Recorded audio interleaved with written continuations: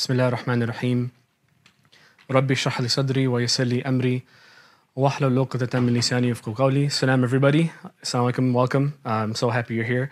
So we're just going to jump right into it because we actually need like as much time as I can get today, inshallah. So for the last, now, as far as I understand, few hundred years of the Muslim Ummah, Islam, not Islam itself, but the Ummah itself, the people of Islam, Muslims, have been in winter for the last few hundred years. Not just the last 100 years where we lost our last empire, but the last few hundred years, because even towards the end of that empire, things were kind of going wrong, yes? As we see in our history. The thing about winter, you know, for example, we're entering winter right now. What happens in winter? What do things do? What do the trees do in winter? It's not that hard. What do trees do in winter?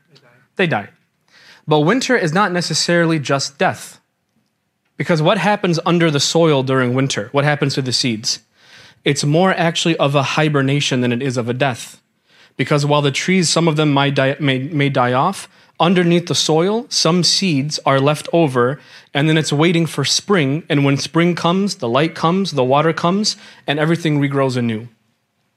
It's become very clear to me, especially with recent events happening in Gaza, Palestine, and elsewhere, that we are towards the end, or maybe even already in the beginning. We're either towards the end of our winter as an ummah, or we're already in the spring. Am I making sense? We're either towards the end of the downfall we've been seeing, or we're already starting with the spring in terms of our faith. Yeah?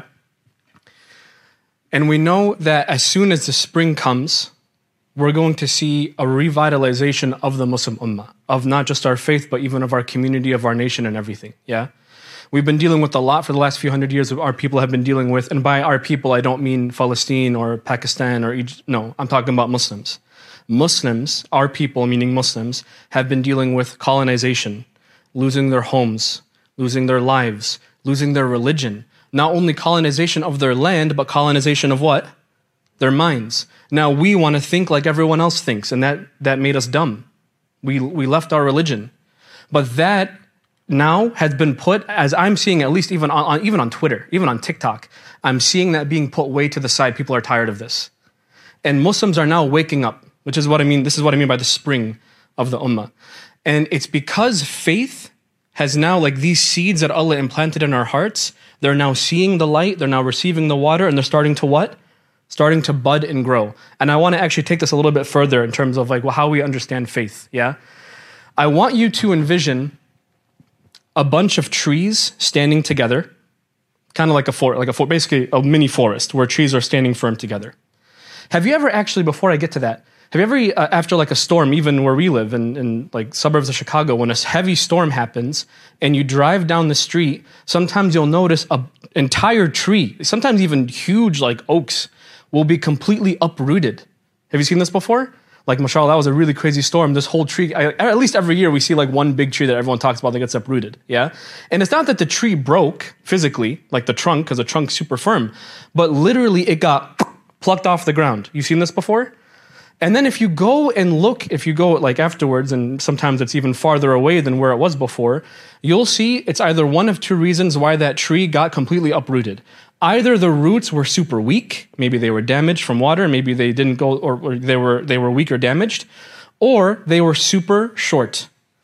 Because if they were strong and deep, they would hold on to the earth, because that's really what's holding a tree down, isn't the trunk. The trunk is actually a weight that's working against the tree. But the roots are holding firm into the earth, so even if something like sometimes you see a tree in the wind, it wants to fly away. You seen that before? It's basically a huge umbrella. Of course it's a big parachute. Of course it wants to fly away. But what's holding it is what? Not the trunk, not the leaves, the roots. And I want to keep this image in mind. The roots are what keep a plant or a tree firm in the ground, yes?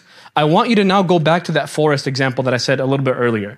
When a bunch of trees are in a forest, here's my lame drawing of this. I want you to pay attention. Thank you so much. I worked really hard. You know, it took me like 10 minutes to get this right tree. Half the lecture time was just getting this tree. I spent hours on this. Most of it was just this tree. So these are my trees. I'm really bad at PowerPoint. Here are my trees. I want you to focus on these guys right here. These guys are firm. They're standing together. Whenever you see a tree unrooted or plucked out the ground, It's rarely these guys. Which trees get unplucked? The ones that stand by themselves because they have nothing to support. These trees, even physically, like I'm talking about real world, like physics, like how plants work, how trees work, these roots do not run very deep. They don't run very deep. They don't have to. Why don't they have to? Because they're standing together. And I want you now to envision, what am I really talking about? I'm talking about people's hearts. I'm talking about Muslims. Muslims in other countries, like when they go to work, everyone takes a break for salah. When they go to work and it's Friday, does anyone not go to Jama'ah? No, everyone goes to Jama'ah. If you're walking in the streets in Amman, Palestine, wherever, other Muslim countries, everyone wears hijab. It's actually hard not to be Muslim in these other countries. Does that make sense? So these trees, they don't have very deep roots, but do they need deep roots? No. Have you ever been to Umrah? Anyone here been to Umrah or Hajj? Raise your hand. Can you stand up for a second? Thank you. Lock arms with me. So in Umrah or Hajj, people are wild. Stand over here. People are wild in Umrah Hajj. Who's been? Raise your hand. Are people not insane, subhanAllah? Muslims are awesome. So when you want to go close to the Kaaba, you need to lock arms, like try to hurt me. Okay. You need to interlock. And then one time I literally saw some a group of women trying to interlock, and then one got taken from in a sea, and they're like, no. Thank you so much. I appreciate you. So when you lock together, it's harder to be taken away by a storm. You following me? And here's my tornado. This also actually took me longer than the trees, wallah. The tornado was especially hard to get. It's a really crappy tornado too. But I'm kind of proud of it. Look at it. Anyway, now when the storm comes, these guys are safe. Why are these safe again? Someone say out loud, why are these guys safe? Because they're interlocked. What about this guy? Is he safe? What does he need? Because he's like every other tree. What does this tree need to survive this storm? Yeah, he's not going to change up here. He needs to change down here. He needs to be special. His roots need to run much deeper, twice as deep, 3 times as deep as any of these guys. And I want to talk about this because when you look at people at Gaza right now, for example, I know you guys are all watching videos with me. I know it's hard to keep your eye away. And they, wallahi, don't get me wrong, they are this and together. So, wallahi, don't even get it twisted. They are literally this and they're deeper than this and they're all together. So they're both, mashallah. That's why Allah chose them to be an example for the rest of Muslims, yeah? For the rest of the world. Not even just the rest of Muslims, the rest of the entire world. They right now, Allah chose Gaza to be a light for everybody else, yeah? But us in America, we have a unique situation. When I go to work, my boss is not Muslim. When I go to work, it's hard to go to Jama'ah. When I go to work, I have to find a nursery room, a mother's to pray. A nursing room to pray. You have to go out of your way. You might get made fun of. You might get harassed. Praying in an airport is a dice roll. You know what I mean? It's harder here. So you and I are in a unique situation. Allah put you and I in a very unique situation. A lot of us are asking, well, what's my role to play with Gaza? Here's your role. You need to get your roots deep in faith. Deep. And what does this, guys? Quran. The only thing that can make your roots run deep is Quran. No Quran, no roots. No roots, forget about your Islam. No roots, any storm can come. And by the way, Gaza right now is this thing, but even before Gaza, did you not have personal things that were challenging you? Did you not have personal things? Did you not have things that challenge your faith that you saw on YouTube or that you saw from a friend or things like from your own thoughts even? Your own sins even? Absolutely. Gaza is just another tornado on top of your ordinary life. If any one of these things come, it's so easy to pluck you out. Because if you and I even have this, we're not going to survive a storm. So you and I need a special awareness on how deep our iman goes. And this is what I want to spend time on for the rest of Tanzeen. I'm seeing a lot of new faces. Last month at Tanzeen, when I had the opportunity to speak, I told you I don't have a curriculum. I don't have a plan. I'm just going to talk about things out of Quran that I thought were cool. I threw that completely out the window when the first bombs dropped last month. Actually, the day I first spoke was October 7th, subhanAllah. So the day this stuff started. So my mind about this opportunity of mine completely, I shifted it. I threw that out the window. We are now going to talk about, and have to awkwardly go back, believing in the Quran. And I mean that in 2 different ways. Number 1, do you even believe in Quran? That's number 1. Do you even believe it? That's the first thing I want to talk about. And the second thing is, what does it mean to believe as per the Quran? What is faith? How do you grow it? How do you become this? How do you become like the little girl in Gaza that she's bombed? Literally, there's a video like this. Bombed all through the night, and in the morning, her back is against a charred car and she's reading Quran. Or like the little 5-year-old kid on an incubator saying Allahu Akbar half conscious. Would you say Allahu Akbar half conscious? Would I? I probably wouldn't. These people, by the way, I want to call something out. It's interesting. Have you seen the TikTok trend of people converting? And raise your hand if you noticed this with me. The most famous one that's getting on the news today was Megan Rice. My mom just sent me a video. Megan Rice. Have you been following Megan Rice? These young men and women, previously atheists, previously Jews even, previously Christian, previously whatever, they literally are going back to Quran because they see Muslims and they're like, what is this? This is wild. Even Christians that were Christians for 60 years of their life are like, I've never seen people believe in God like this. What is this? And it all goes back to what? They literally buy a Quran and they're doing better than you and I on TikTok. What about us? Do we have any relationship with this thing? Did we have an aha moment with Quran that like, I believe this is definitely the word of God like they do? Do we really? This is what I want to cover for the next few months. For the first 4 sessions, including this week, and I'm speaking, alhamdulillah, 2 weeks in a row, this week and next week, we're going to talk about first, miracles of the book. Miracles of Quran. I want everyone to have their aha moment. I had moments basically, and I'm nobody, wallahi. Like they say, Ustad on the thing. I'm just a guy, some guy, Shadi Jabali. But I've had moments in myself where I learned something about Quran and I literally am just like, I get it. I just make sujood. Like I don't know what else to do. Like I get it. Ya Allah, I believe. And even I'll have things in my life that make me question my faith. But then I'm like, yeah, but the Quran though. It becomes my root. You cannot take me off my anchor. Does that make sense? I want to share these things with you because they exist, but we just don't know what they are. And it's so silly to me, so stupid to me, we don't know what they are. And I'm not saying I'm going to give you that moment. I'm saying I'm going to try. Everyone has their own journey. You have to do things on your own, but I'm going to try to give you at least what helped me out, inshallah, okay? So what do I have next? I want us to agree on a few things about Quran really quickly. In fact, I don't want to spend a lot of time on this. So let me a couple things I want to talk about. So eyes on me, not on the board, yeah? Eyes on me, please. Don't look at the board. A couple things about Quran that we need to remind ourselves on, or else what I'm going to say won't be as impactful. So if you want the next hour to be worth it, pay attention to this 2 minutes, inshallah. Number one, unlike many other religious books, we believe Quran is the verbatim word of Allah. It's not some guy who was inspired and then wrote in his own words. We believe that when Allah says, Alhamdulillahi Rabbil Alameen, it's Him saying what? Alhamdulillahi Rabbil Alameen, exactly. Those are His words, not anyone else's. Does that make sense? That's what verbatim means. Verbatim, it's one for one His words, okay? Next, we know is revealed 1400 years ago. Keep that in mind because it's old. It's preserved. I don't want to spend a lot of time on this, but rest assured, we believe that Quran, and we know actually for a fact, Quran is the same Quran revealed that long ago.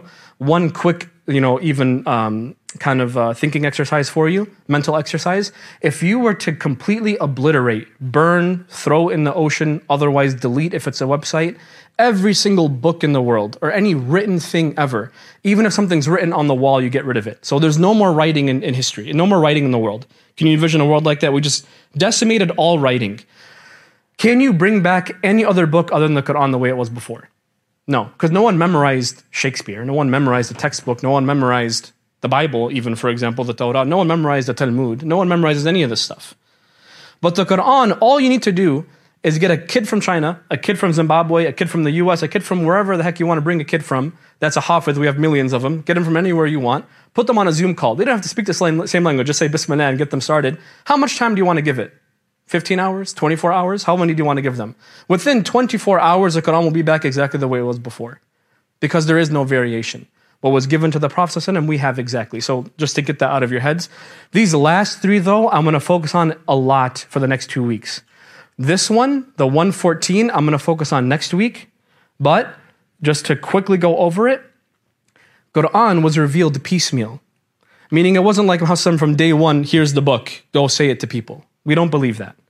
We also don't believe that Quran was revealed in the final order that we have it now. So Quran was not revealed chapter 1, then chapter 2, then chapter 3, then, you following me? It wasn't revealed Fatiha, then Baqarah, then Ali Imran, then Nisa, then Ma'idah, then blah, blah, blah. No. It was revealed in pieces, and then at the end of it, we got the final order of it. Okay, we're going to talk about that next week. I don't want to go into too much now. But the last 2, you need to pay attention, please. The last 2 especially. The first one, it's an oral tradition. Oral meaning spoken. It is a spoken word.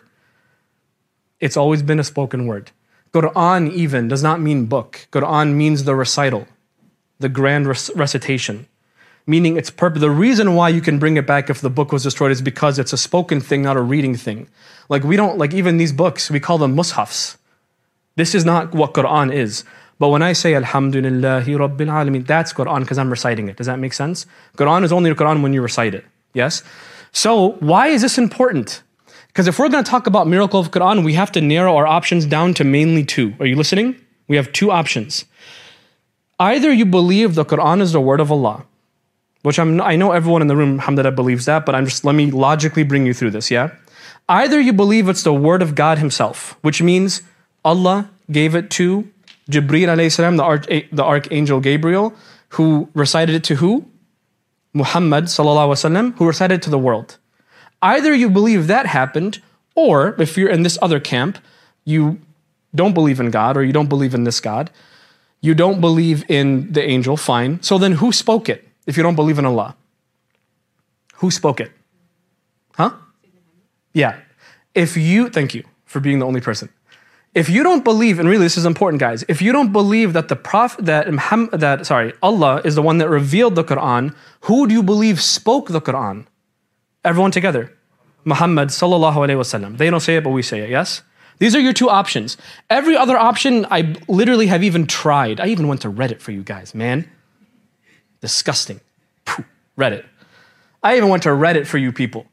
Even Reddit couldn't come up with some theory about like, oh, it's multiple people. No, even when they say that, it's like vague. It's like it could have been. No.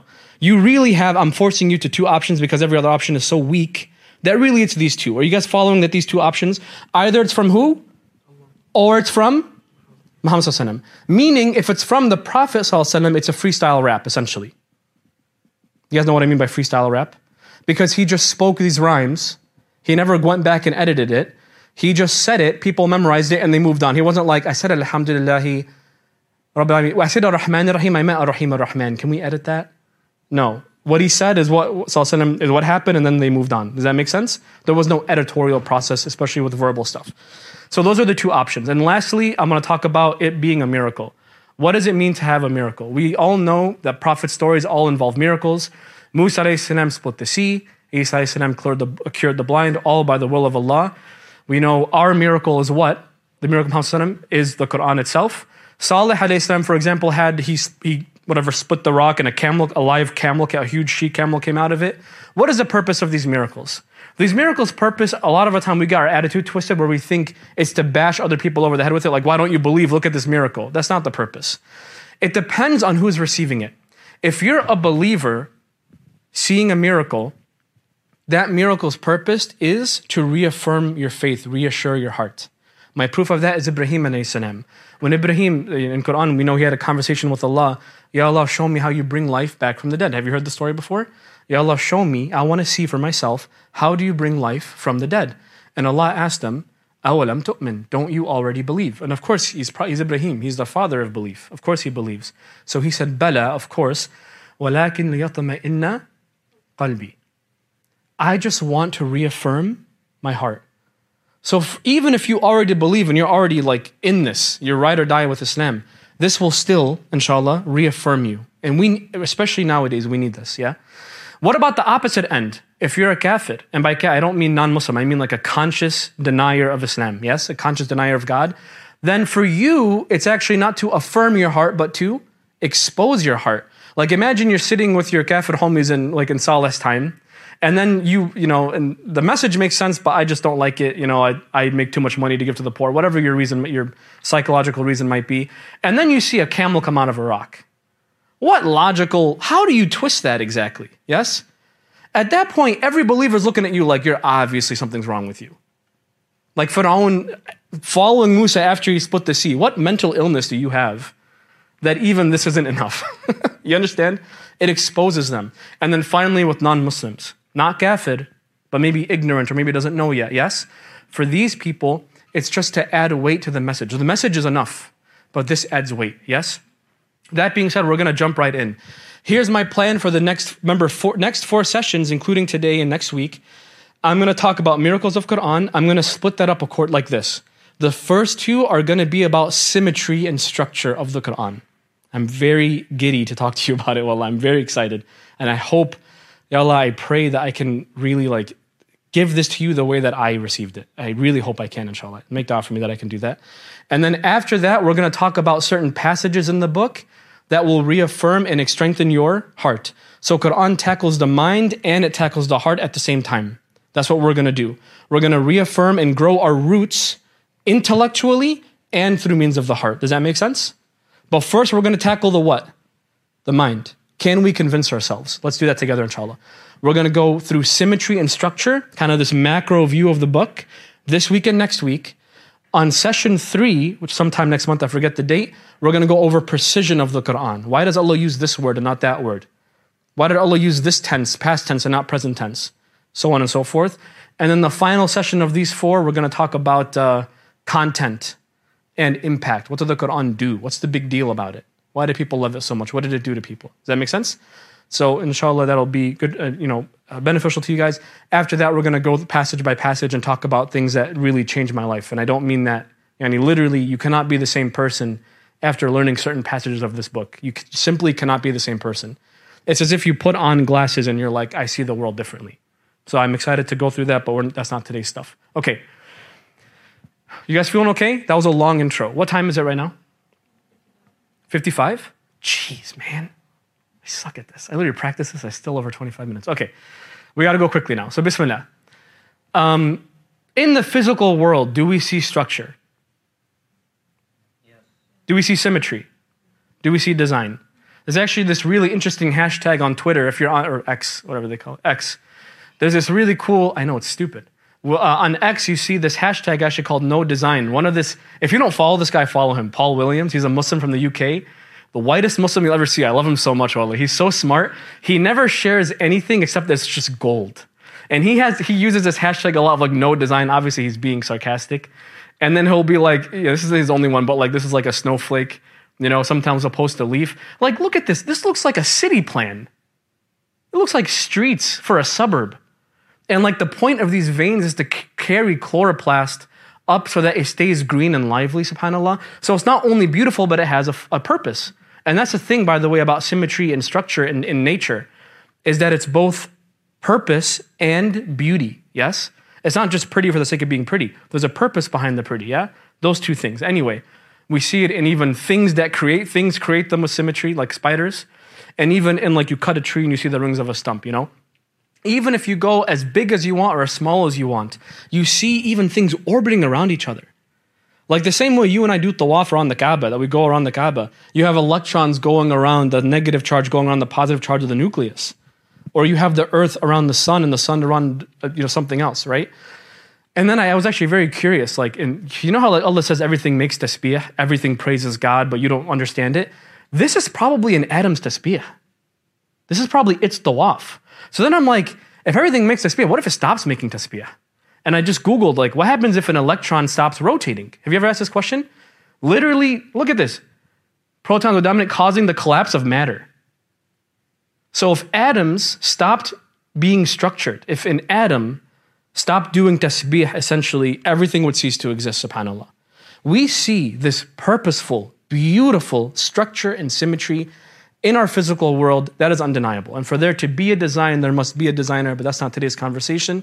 Today's conversation is Quran also the creation of Allah? Yes or no? Yeah. It's not a physical creation, it's a spiritual creation, but it's still a creation. So, does the Quran also have symmetry? Does it also have structure? Does it also have this beauty and purpose intertwined into one? That's what I want to talk to you about today. I don't want to tell you what I'm doing yet. I want to show you and then tell you, okay? So bismillah. And please stick with me. I already see people falling asleep. Just stick with me, please, yes? I told you in the group chat, if you're not on the Tanzia group chat, join it. I told you if you're not ready to think, don't come, because I don't need anyone not thinking here, yeah? Even if it was only 5 of you, I need you paying attention, okay? I'm serious. Okay, bismillah. The first, I didn't explain yet. we're going to jump into Quran right now. I'm going to give you 6 examples of symmetry and structure.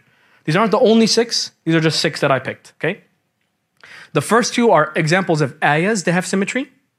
Then we're going to go into 2 small surahs that have symmetry. I'm defining small by a page or under. Then we're going to go into the last two are going to be medium-sized surahs that have symmetry. I'm going to define medium as over a page, under 15 pages, whatever. Let's pick that number. It's loose definitions, yes? We're not going to do anything big, like not Baqarah or anything like that. That's next week. This week, we're just doing small stuff, okay? So we're going to start with the first ayah example. And the ayah example, appropriately, is Kursi. This is the most important ayah of Quran. Who memorized Kursi in the room? Inshallah? Very good, very good. Should be everybody. Everyone should memorize Kursi. It's a very important one. But Kursi is the most important. It's like scholars call it the crown of the Quran because it's purely about Allah. The only body in Quran that's more purely about Allah than Kursi is what surah? Ikhlas. Qul Allahu Ahad, Allahu Samad. That's purely about Allah. But ayah-wise, this is carrying the crown, yeah? You don't need to read this.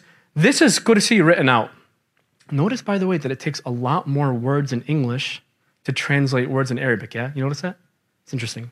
Anyway, this is Kursi. I don't need you to read that either. I'm going to read it to you. This is the only one I'm going to read to you. Everything else I need you to kind of try to catch up, yeah? So, Kursi is not one sentence. An ayah, by the way, does not follow rules. An ayah could be what Allah can make an ayah whatever He wants. He can make it a sentence, or He can make it a bunch of sentences, like here. He can make it a couple of letters, or one letter, like Qaf.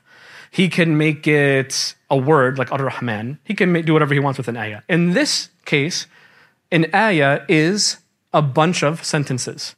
There's actually 9 sentences here. And I actually don't want you to focus on the word sentence right now. Because each sentence, you'll notice that after each sentence, for example, God, there is nothing worthy of worship for Him, the living, the high, and the maintainer of existence. He's talking about Allah and the 2 names. Then it goes into neither drowsiness nor sleep overtakes Him. So it's not just a change in the sentence, it's a change of theme. The subject kind of changed. Does that make sense? Are you following me? So it's not really sentences, it's what? Themes. Keep that word in mind. When a theme changes, the sentence also changes. Anyway, we're going to go one by one. I want you to try to find patterns on your own. Here's the first sentence, first theme. I'll use the word theme now. There are 9 themes in Kursi. I'm going to read them one by one. Number 1, the first theme. Allah, there is nothing worthy of worship except for Him, the living, the maintainer of existence. Al-Hayy al-Qayyum. Neither sleep nor drowsiness overtakes Him. He owns whatever is in the heavens and whatever is in the earth. Who in the world is allowed to intercede except by His permission? What does intercede mean? Intercede means that if I'm in trouble at work and my boss calls me like, Shadi, get over here. And my coworker's like, no, Shadi's a good guy. He helps me out all the time. That's called intercession. I'm trying to make you look good in front of the boss. That's intercession. Who can do that in front of Allah except by Allah's permission? He knows what is in front of them and whatever is behind them. His knowledge is all-encompassing. And they, by contrast, do not encompass anything of His knowledge except by His permission, except how He wills. And His throne extends over the heavens and the earth, and preserving them too does not tire Him, does not burden Him. And He is Al-Ali and Al-Azim. He is the Most High, and He is the most stable, the great. You following so far? I'm going to point out a few things, and we didn't get to the symmetry yet. Pay attention. Everyone look at me, and I want you to pay attention. I'm not going to go in detail because I don't want to run out of time. But if you read each of these themes, each line connects with the line before and the line after. Test it with anyone that you want. I'm going to give you an example. Neither drowsiness nor sleep overtakes Him. How does it connect with the line before? How can He be the ultimate maintainer if He gets tired? But even first and foremost, the living. Do you know, like in Islam, what do we think of sleep? It's a minor what? Death. So He cannot be overtaken by sleep because even minor death doesn't take Him, let alone death itself. He's the ultimately living. You see how two connects with one? What about 3? Whatever is in the heavens and the earth, whatever is in the heavens and whatever is in the earth is His. He gets the full right to own it. No one else can own it but Him because He's the only one that can fully maintain it. He's the only one living and awake permanently enough to actually own and call ownership of this creation of His.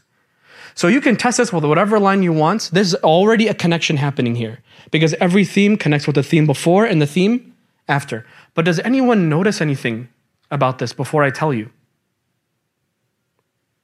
Did anyone notice anything about this? Go ahead. Like reverse, one. Did you hear this before? Yeah. You did. Okay, that's fine. That's okay. I expected someone to. But you're going to learn something new, so pay attention. She's right. Actually, before I go there, if you look at the first sentence, there are how many names of Allah shared? 2. The last sentence, how many names of Allah? 2. The second sentence, neither drowsiness nor sleep overtakes him. The second to last, the preservation does not burden him. You see the connection? Like there's no weakness. Each one is talking about negating any weakness of Allah. The third sentence, heavens and the earth. The third to last, his throne extends over the heaven and the earth. Weird. The fourth sentence, who could intercede except by his permission? The fourth to last, number 6, they do not encompass anything of knowledge except what he wills, otherwise except by his permission. So are you seeing the pattern here that everything is mirroring each other, yeah? You see that? Raise your hand if you don't see it. You don't see it? You see it or yes? No or no? She does? Okay. Everything is matching each other. But what's cool is what's in the middle. Even the middle is I know what's before and I know what's after. I know what's in front, I know what's behind. What? How does someone speak like this? Can I speak and I'm like, I got to make sure I say the middle part in the middle? That's wild. To say 9 sentences and make sure. Because remember, was this written down? This is a freestyle rap, man. How does someone freestyle this? But we're not done. What I'm going to do is a lot more to this. So pay attention. Even if you know this before, pay attention, wallah. We're going to go deep with it. So all I did here was I kind of indented them so it's easier to see. You see what I did? So I put the A and then the last one is also A. You see, they're still the same words and everything, but I'm just connecting them with the letters. You see that? You guys still with me? I just don't want to scare you with all this movement on the slides, yeah? I'm going to call, by the way, this is going to be A, B, C, D, E. And after the center, I'm going to start using words like D prime, D prime, C prime, B prime, A prime. You might hear me say that. So if I say the letter A, Sam, I'm talking about the first A. If I say C prime, am I talking about the first or second C? Second, because prime comes at the end. Okay. I wish I color-coded this for you guys. I did color-code it for you guys. I did color-code it. All right. This is so it makes it easier for your eyes, yeah? Now listen, Asad was like disappointed, and I'm like, Asad, I got you. All right, so we already established before that, just to remind you, that everything is like tied with what's before and after, yes? But not only that, now we're seeing it's tied with its mirror image. This whole thing is so interconnected. And not only the interconnected, but like the middle is just, I mean, come on, for that to be the middle is a little bit on the nose, no? Well, he knows what's before and after, subhanAllah. But I want to actually, there's a couple more things. Ready? I want to call attention to the names being used. What are the first 2 names? I'm going to put a box over them with magic. So if you look, the first 2 names in the first line, what are these names? Al-Hayy and Al-Qayyum. And the last 2 names are Al-Ali and Al-Azim. You'll notice something with them actually. Hayy and Qayyum start with the same sound. Even if you don't speak Arabic, listen. Hayy and Qay sound similar or no? Same verb or same vowel. You hear that? Al-Ali, Al-Azim. Does that also start with the same letter, the same sound? But hold on, listen. Al-Hayy. Now if we compare this with this one, they don't start with the same, but what do? They end with the same. Al-Hayy and Al-Ali. And even here, Qayyum and Azim, what do? They end with the same sound. So up here, they start with the same sound. When you compare it with its sister, it starts with the same sound. When you juxtapose it against each other, they end with the same sound. How do you plan that out in your head? I want to give you a little bit more. By the way, just a little tip, because this is stuff you can literally find by yourself, wallahi. This is not like, you don't need a book to find this stuff. There are these things called anchors. Anchors, meaning when the same thing or similar things, similar sounding things are said close to each other, pay attention. For example, if you're reading and you're like, I read heavens and the earth, and then I again read heavens and the earth, there's definitely a connection there. That's called an anchor. Does that make sense? So whenever something is said similarly, go back to where you heard it the first time because you'll find a connection. Does that make sense? But anyway, what I'm going to show you next, actually, this is all my thoughts, so I might be wrong. But I'm actually very proud of this. I've been staring at this for like 3 weeks, getting this ready for you guys, and I found 2 by accident. 2 extra things I want to show you, 2 extra layers. So are you ready to go a layer deeper with this, inshallah? Okay. I'm going to draw lines that are going to confuse and scare you, but I'm going to hold your hand through it, okay? Relax. They're just lines. Okay. I want to point out a couple things. Ready? Actually, forget this thing. Okay. All of these, let me start here. All of these sentences mention who? They all mention Allah one way or another. They either say he or his or him. You see that? Test it. Every single one of them mention him. But is he the only one being mentioned? No, not in all of them. And some of them, he's the only one being mentioned. But in the rest of them, no, others are being mentioned. I'm going to draw your attention, look where my fingers are, from D to D prime. Who else is being mentioned between these two lines? Who's they? Human beings, us. So we're being mentioned here. We're in the middle. How about C, the yellow ones? What else is being mentioned outside of Allah in these? The heavens and the earth. What about over here with, where are we at, with B? What's similar between these is, I'm going to summarize it as weakness. Burden and fatigue, weakness. And who is surrounding all of it? Is anyone else mentioned in A or A prime? Nobody else. Meaning, let me make this simple for you. Even in the ayah, God encompasses all. Remember he said, they do not encompass anything. It's because he encompasses all of them. So even the way it's organized, Allah encompasses everything.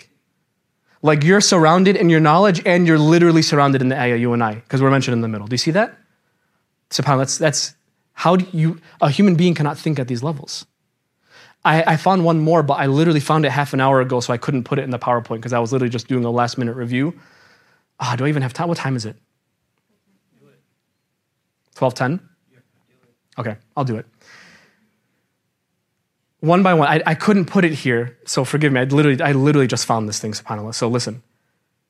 If you pay attention to the first entity being referred to in each of the lines, by first entity I mean, for example, who's the first thing being mentioned in A? Who's he? Allah.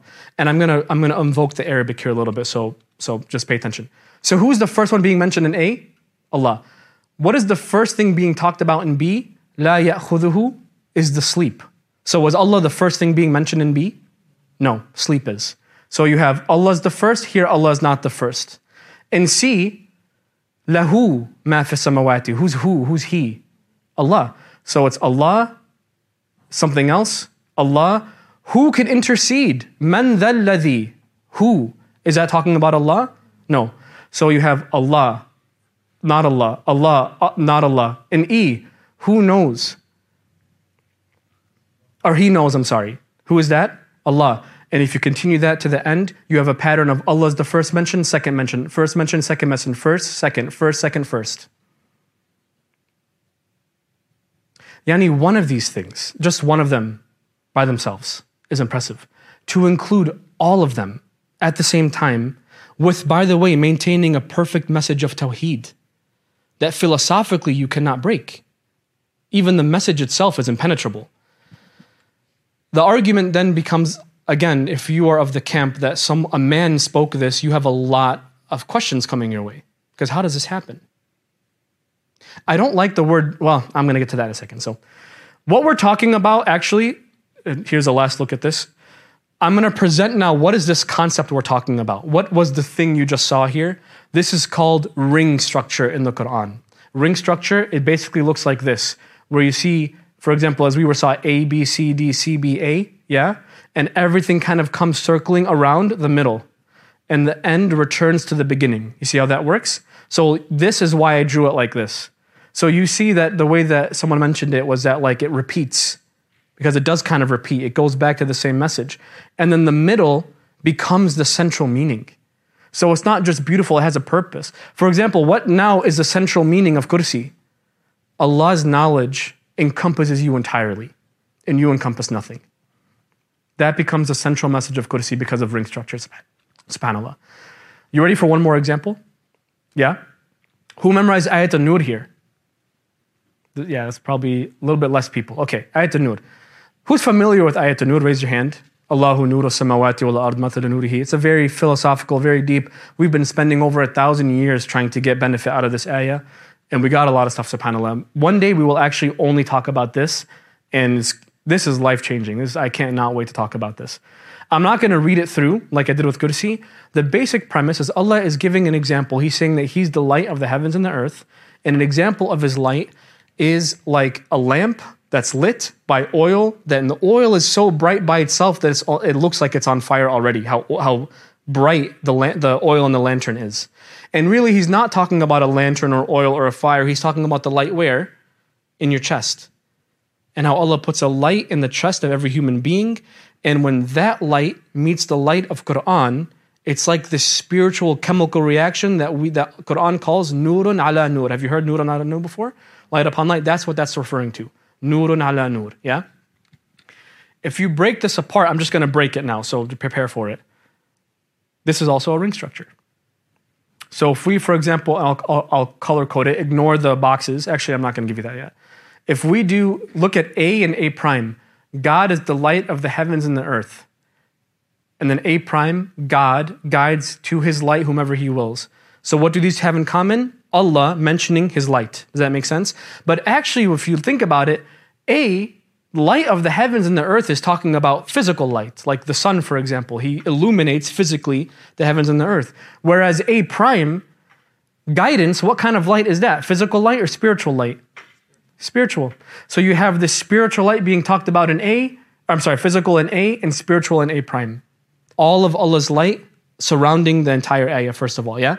Then you have B, which actually gives the example of this lantern. And then B prime, light upon light. Yeah? And these are connected because that's what this is referring to, is that lantern in the chest of someone, when Quran hits it, it explodes with this light. So it's furthering that example. Then you have C, the lantern is lit from a blessed olive tree. And its oil almost radiates even though a fire had not touched it. Meaning the oil from the tree is already super bright by itself. And those two are juxtaposed against each other. And in the middle you have neither of the east nor of the west. And what does that mean? Why is that the central idea of this? It's because we know that this light that Allah gave us is not of this world to say it's from the eastern or the western. It's from somewhere completely different. It's saying that the spirit of the human being is from who? It's from Allah. And that's what makes it the central theme, subhanAllah. That's what makes the light undying in every person. But this is also, you guys seeing the structure? You guys still with me? You seeing the structure here? All interconnected. Now these are two examples of ayahs. What about a full surah? Does this work on the surah level? And I will preface this by saying every surah should be given its own right. Every surah has its own stuff going on. But this does in fact work on the surah level on many occasions. I'm going to share 4. First 2 are going to be small surahs. We're going to do 1 and then I'm going to give you a break, okay? So here's the first small surah. Who memorized Qariya? Al-Qariya, Mal-Qariya, wa ma adraka mal-Qariya? Good amount of you. That's why I picked this one. Okay. This one is talking about Judgment Day. Both the scene of Judgment Day and the result of Judgment Day. And there's almost a level of horror actually in this ayah. In this surah, I'm sorry. Because it brings up topics that it doesn't actually conclude. For example, it says, Al-Qariya, the crashing blow. And what will make you understand what this thing is? And it doesn't answer that question. It gives a hypothetical and doesn't answer it. You know, like in a horror movie, for example, when you find out the villain, it becomes less scary. Like, you ever watch Insidious? It was super scary, and then you found out the villain was like a Darth Maul looking guy, and you're like, that's from Star Wars, and you're like, that's not very scary. So Allah leaves this element of unknown to keep this fear in the surah. Does that make sense? When you break this apart, here's what it would look like. You have 2 events, and pay attention with me here. I'm going to point to what I want you to pay attention to. 2 events of the afterlife are an A and A prime. Al-Qari'ah, the crashing blow, meaning like the start of the event, yeah? And Narun Hamiya, which of course is referring to what? It's referring to hell in the afterlife. And they even rhyme, by the way. Al-Qari'ah, Narun Hamiya, end in the same sound, and they rhyme as well. B, both B's, B and B prime, talk about this hypothetical and what will make you understand what Qariya is and what will make you understand what the abyss is, the abyss mentioned in this ayah. So you have 2 events, 2 hypotheticals, and in the middle you have these long things that actually both have parallelism. What does that mean?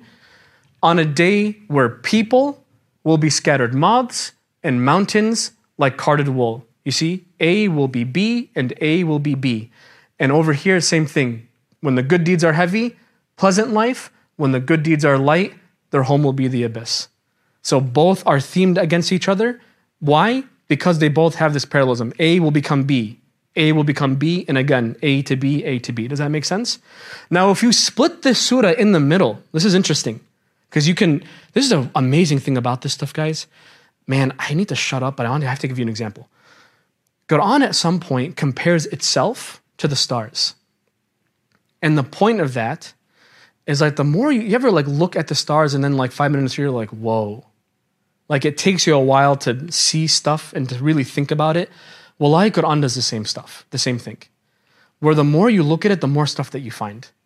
So the more you look at this, actually you can split it immediately in half. And everything from A to C is talking about what the judgment day looks like. And everything from C prime to A prime, C to A down here, is talking about the result of judgment day. When you split it down the middle. So it goes from this terrifying short excerpt about what you're going to see to a terrifying short excerpt of what the result is. Does that make sense? Are you guys following me here? SubhanAllah. It's just so symmetrical. Again, the question becomes, challenging back to we have two options. Option A, it comes from who? Allah. Option B, it's what? Just spoken from this man, Muhammad Sallallahu Alaihi Wasallam. That option B, again, you would have to question that claim with basically, how does someone think at this level without writing it down first, without amending something? How does one think at this level and think in this parallel form? We're going to take a small break. What I want to do is this. This is our biggest example. This is actually a whole page, Buruj. Buruj is especially relevant in our times right now. I'm going to give you 5 to 10 minutes. If you want to tackle this on your own, go ahead. Take the 5-10 minutes and tackle it on your own. But if you want to ask questions or if you want to take a break and go get some food, you do that for the next 5 or 10 minutes, inshallah, okay? So either one of three things. Go get food or chill. Try to do this on your own and we're gonna talk about it in 5 minutes. Or if you want, you can ask questions, inshallah. So I'll leave it up to you guys. Bismillah. You all ready? What are we? Buruj, yes. The second small surah example. We have 3 more left to go through. I'm going to quickly go over this one because I like actually the last 2 more, okay? Did anyone actually look and try to do this? Did anyone actually try? Someone said no on behalf of everybody. Well, I believe you. Okay, so I'm going to just split this up. The next screen is just going to be what it is. I'm not going to go through the whole thing. You'll just go ahead and stare and appreciate it. I'm going to call it a few things though, okay? So Bismillah. And by the way, I chose this again because, so far we're dealing with not very huge bodies of literature, yeah? They're not that big. They're a couple sentences. Short, they're short sentences, basically. But this, although it's like a quote-unquote small surah because it's just a page, this is a lot for it to follow the same rules. But in fact, it does. In fact, it does. And I'm just going to call it a few things. And again, guys, the idea is not that sentences match or even ayahs match. The idea is that themes match. Maybe a theme is an ayah by itself. Maybe a theme is 2 ayahs or 3 ayahs or 4, 5, 6 or 10. But the idea is when a theme switches, pay attention to that theme switch. And I really, sincerely, I challenge you, try to look for these on your own. I found them by myself last year, and it is one of the best experiences of my life, Allah. So try your best to reflect on Quran like this. Anyway, if we even look at A over here, the A got cut off for some reason, but we have by the heaven containing the celestial fortress, meaning that there's buruj up in the sky, yeah? On the bottom, on A prime, this is a majestic Quran in a guarded heavenly tablet. What's the purpose of a fort? To guard something. What's being guarded? Quran in Lawh al-Mahfuz. You see the connection? B, by the promised day and by the witness and the witnessed. B prime, while God is encompassing them from behind, meaning the disbelievers. When does God officially encompass them from behind physically? The day of judgment. The same day he mentioned in B. You following? On C, cursed be the companions of the trench, the fire, meaning when they threw Muslims in the trench and burned them alive and sat there watching them. C prime, similar disbelievers that did similar things. Fir'aun and Thamud, indeed those who disbelieve are in denial. بَلَ الَّذِينَ كَفَرُوا فِي تَكْذِيبٍ. And that takdhib was reflected here with the people of the trench and here with Fir'aun and Thamud. You see that connection? D, while they were witness over what they did, the word here is يَفْعَلُونَ. fa'ala. Pay attention to that, yeah? And on D, the doer, fa'alun lima yurid. Do you hear that? Even like the assonance of it, the sound of it. Yaf'aluna and fa'al, do you hear that? The same verb was used. The same verbs. He could have said ammal. He could have here said ya'maluna. There's so many words for the word to do in Arabic, but he picked these two because it completes the cycle. SubhanAllah. And by the way, I remind you again, anchors, yes? When you see even the same word being repeated in Quran, the same verb being repeated, there is something necessarily going on there. You understand? Those are anchors. Maybe you'll find a structure or maybe you just find a connection, but pay attention to that. Do I need to continue to get the idea? I'm going to skip to the central theme. Those who believe and do righteous deeds, for them are gardens underneath which rivers flow. That is the great victory. This whole surah is a love letter to believers who get tortured to death. This is why I actually loved it in this time with Gaza. I've clung on to this ever since the bombing started, this surah. And it should warm your heart that even the center of this love letter to believers, that Allah is in full control, that Allah will punish disbelievers who kill Muslims for no other reason other than the fact that they're Muslims, and that He does love the believers despite their physical reality. The heart of the surah becomes, I take care of believers, even the ones that are tortured. SubhanAllah. Again, with ring structure, the meaning is in the middle. You understand? So everything around here is just a supporting argument for what? The middle. You've written essays. You're told in essays you have to have a thesis, and every paragraph has to support that what? That thesis. The thesis in Quran becomes the middle of a ring structure, and everything surrounding it supports that thesis. Does that make sense? Make sense? Okay. We're going to go into medium-sized surahs now. I'm going to define medium loosely as like 10 pages, 15, whatever. Like bigger than small surahs. Medium is just bigger than small. That's my determination. We're going to start with Surah Yusuf. Thank you for being the only one laughing at that joke. Thanks so much. Okay. Medium surah, example number 1. We're going to go through 2. And then I think we have to, we're running out of time. Time's it. Okay. So we're going to go through this one first. This one is really interesting. Obviously, Yusuf is a famous surah. It's loved by Muslims because, even Yusuf, it's argued that Yusuf, the name comes from asafa, which means to be sad. And a lot of Muslims see Surah Yusuf as like this cureness for sadness, because the whole story is about a young boy who's sad, grows up to be a man who's sad, and how that sadness got alleviated. Basically, if you want to summarize it psychologically, that's how you'd summarize it. It make sense? So we all know the story of Yusuf. Yeah, we're familiar with the story of Yusuf, all the problems that he had, all the solutions that came up. And this, by the way, again, I remind you, this is a sizable surah. It's like, I think at least 10 pages, right? Someone correct me if I'm wrong. It's at least 10 pages long, if not exactly 10 pages long. So does ring structure apply to this much bigger surah than what we've seen so far? In fact, it does. And I want to show it to you. Let me take one at a time. So please look at me. I know you guys are probably digging into it, but listen. It starts with a prologue of Allah introducing the Quran and the story, okay? Then you'll notice B through F are all problems that occur. And notice, by the way, again, this idea of a theme not being an ayah. I put the verse numbers here so you can check it yourself also if you want to.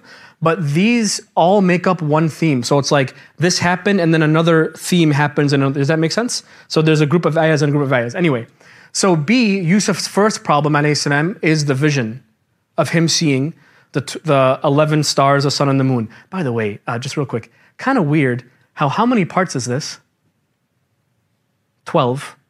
And it's surah number 12. And how many sons of Yaqub? So anyway, that's a little tidbit. But moving on, Yusuf, the next problem, Yusuf alayhi salam disputes with his brothers and the plot of the brothers towards Yusuf. What's the plot? What is the plan against him? Throw him in the well, yeah?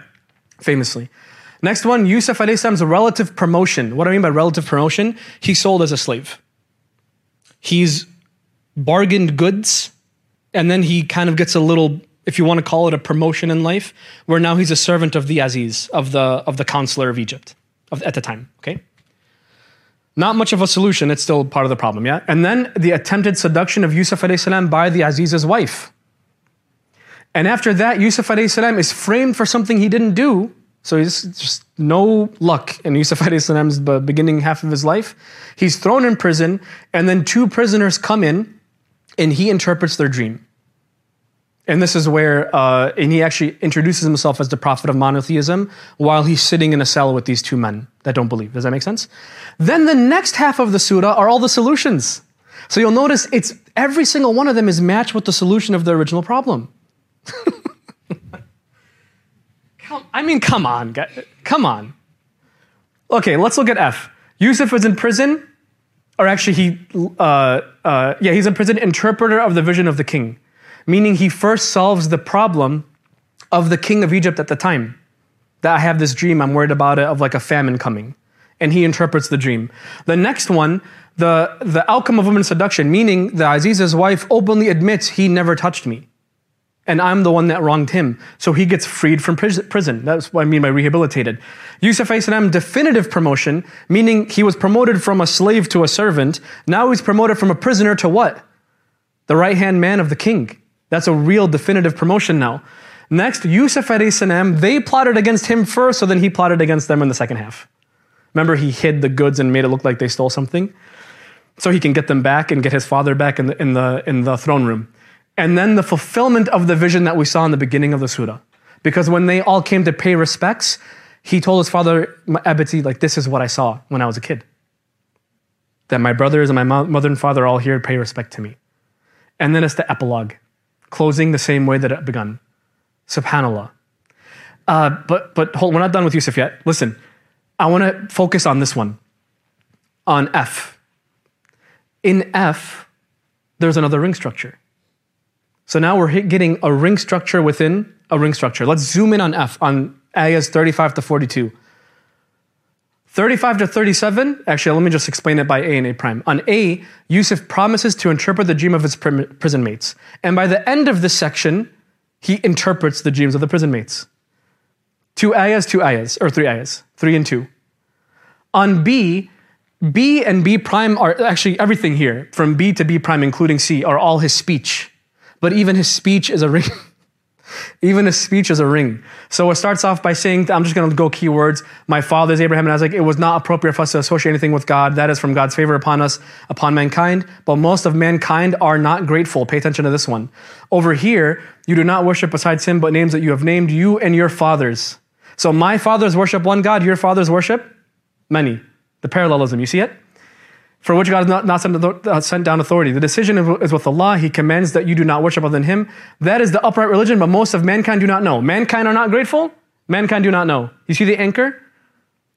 You see that? Mankind are not grateful. Mankind do not know. So if you paid attention to the mankind part, وَأَكْثَرَ النَّاسِ لَا يَعْلَمُونَ أَكْثَرَ النَّاسِ يَفْقَهُونَ, whatever. If you pay attention to that, you would have found this. And in the very center, which this is arguable that this is now the center of not just this section, but the entire of Surah Yusuf, right? You guys seeing that? Because where do we pluck this from? From the middle. So you can argue this is not just the center of section F, but the center of the whole thing. My true prison mates are diverse lords better, or God, the one, the mighty. So Tawheed becomes even the gummy center of the candy that is Surah Yusuf, is the oneness of Allah. Reiterated, subhanAllah. That's subhanAllah, that's amazing. Any questions on Yusuf? I want to give one more example, then I'm going to let you guys go. Any questions about this? Does this one make sense? Head nods? Yeah? Good? Good. Okay, bismillah. The last one I want to talk to you about, this one's going to be cool, is Surah Rahman. This is the last one, so pay attention. Surah Rahman, you can divide into 5 sections. 5 sections. So we're going to look at the 5 sections of Rahman. It starts off by actually talking about God taught the Quran. Ar-Rahman, allama al-Quran. We were just talking about that one. Then from 3 to 36, it goes on about Allah's creation. Ash-Shamsu wal-Najmu bi-Husban. And he's talking about Allah's creations, all the physical creations. Part 3, it talks about criminals that end up in hell. And it describes the scene of Judgment Day that they see and the result that they see also being hell. Yeah? Then from 46 to 61, pay attention to the ayahs, please. The ayah count, okay? You see rewards for the believers being paradise. You see that for section 4? So it's juxtaposed against number 3 of people of hell. Now it's people of Jannah. And then it closes off by, it's basically paradise plus, the paradise VIP plan of very special believers. Does that make sense? So it contrasts, actually. And even the language, I don't have time to go into it, but the language even kind of almost resets the topic, but adds extra language to show that it is actually like extra Jannah, yeah? So believers and special believers. Jannah, super Jannah. Jannah, VIP Jannah, whatever you want to say it. Paradise and Paradise Plus, yeah? Oh, actually, that's not much of a ring structure, is it? Maybe if we compare it to the next surah. Let's compare Rahman to Waqiyah. Because this isn't by itself, yeah? You guys see that's not a ring structure yet. Let's compare it to the next surah, similar in size, similar in themes. Waqiyah starts, guess how many parts in Waqiyah, by the way? Rahman has 5. How many do you think Waqiyah has? 7. Stick with me. I know. Stick with me. Waqiyah has 7. It starts off with this intro of 3 groups. Okay, these 3 groups are, who knows Waqiyah? Who are the 3 groups in the beginning of Waqiyah that it describes? Thank you very much. Yeah, so people of the right hand, meaning believers. People, and by what do I mean by people of the right and left? People that catch their book of deeds in the right when it's given to them, or they're handed to it on their left hand. That's one of the first signs of Judgment Day that you know where you stand. If you catch it on your right, you're happy. If you catch it on your left, then you're basically doomed. Yes, we understand this. And then there's a third group, there's only 2 hands. The third group is a sabiqun, people who that excelled way even past believers. Does that make sense? So they're super right hand, if you whatever you want to call them. They're excellers. Anyway, it introduces the 3 groups. Then the first part after this introduction, so first part of the introduction, the ones who excelled. Okay? So it talks about these sabiqun in more detail. What Jannah do they get? Then it talks about people of the right and what Jannah do they get? Yeah? Then it talks about people of the left hand, the people that ended up in hell, and what punishment do they get? Then it talks about Allah's creation. Who was in my class? Huda, Hanan? Do you remember that video I sent? You didn't watch it, did you? Never mind. Forget it. Well, I'm like, sorry, my old students, man, disappoint me every day. Okay, anyway, God's creation. I someday want to show you what I found about this part by itself. I love this part. Anyway, part 4 is what? God's creation. And the last, not last part, the last of these 5 actually ends with the majesty of the Quran. And then there's an outro that reaffirms the 3 groups. So if you set aside, well, anyway, so you have 7 parts with the 5 with an intro and an outro. I want to show you something. I'm going to color code it, okay? With magic.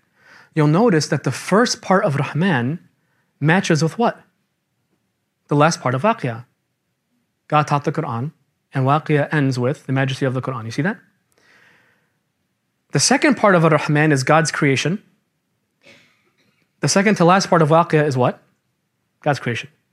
The middle of both are people that end up in hell, people that are of the people of the left. The fourth part of Rahman is a reward for believers. The second part is people of the right hand. Number 5 ends with this Paradise Plus VIP plan that they earned. And the first one over here is the ones who excelled, the people that got extra reward for being people that excelled. You see how Rahman and Waqiyah by themselves are not parallel, but when you put them together, you know how Allah says, for example, in the physical reality, we created things in pairs? Even surahs are in pairs. The more you look at Quran, the more you look and try to find stuff, Allah just gives you and gives you and gives you and gives you. You can find these moments on your own.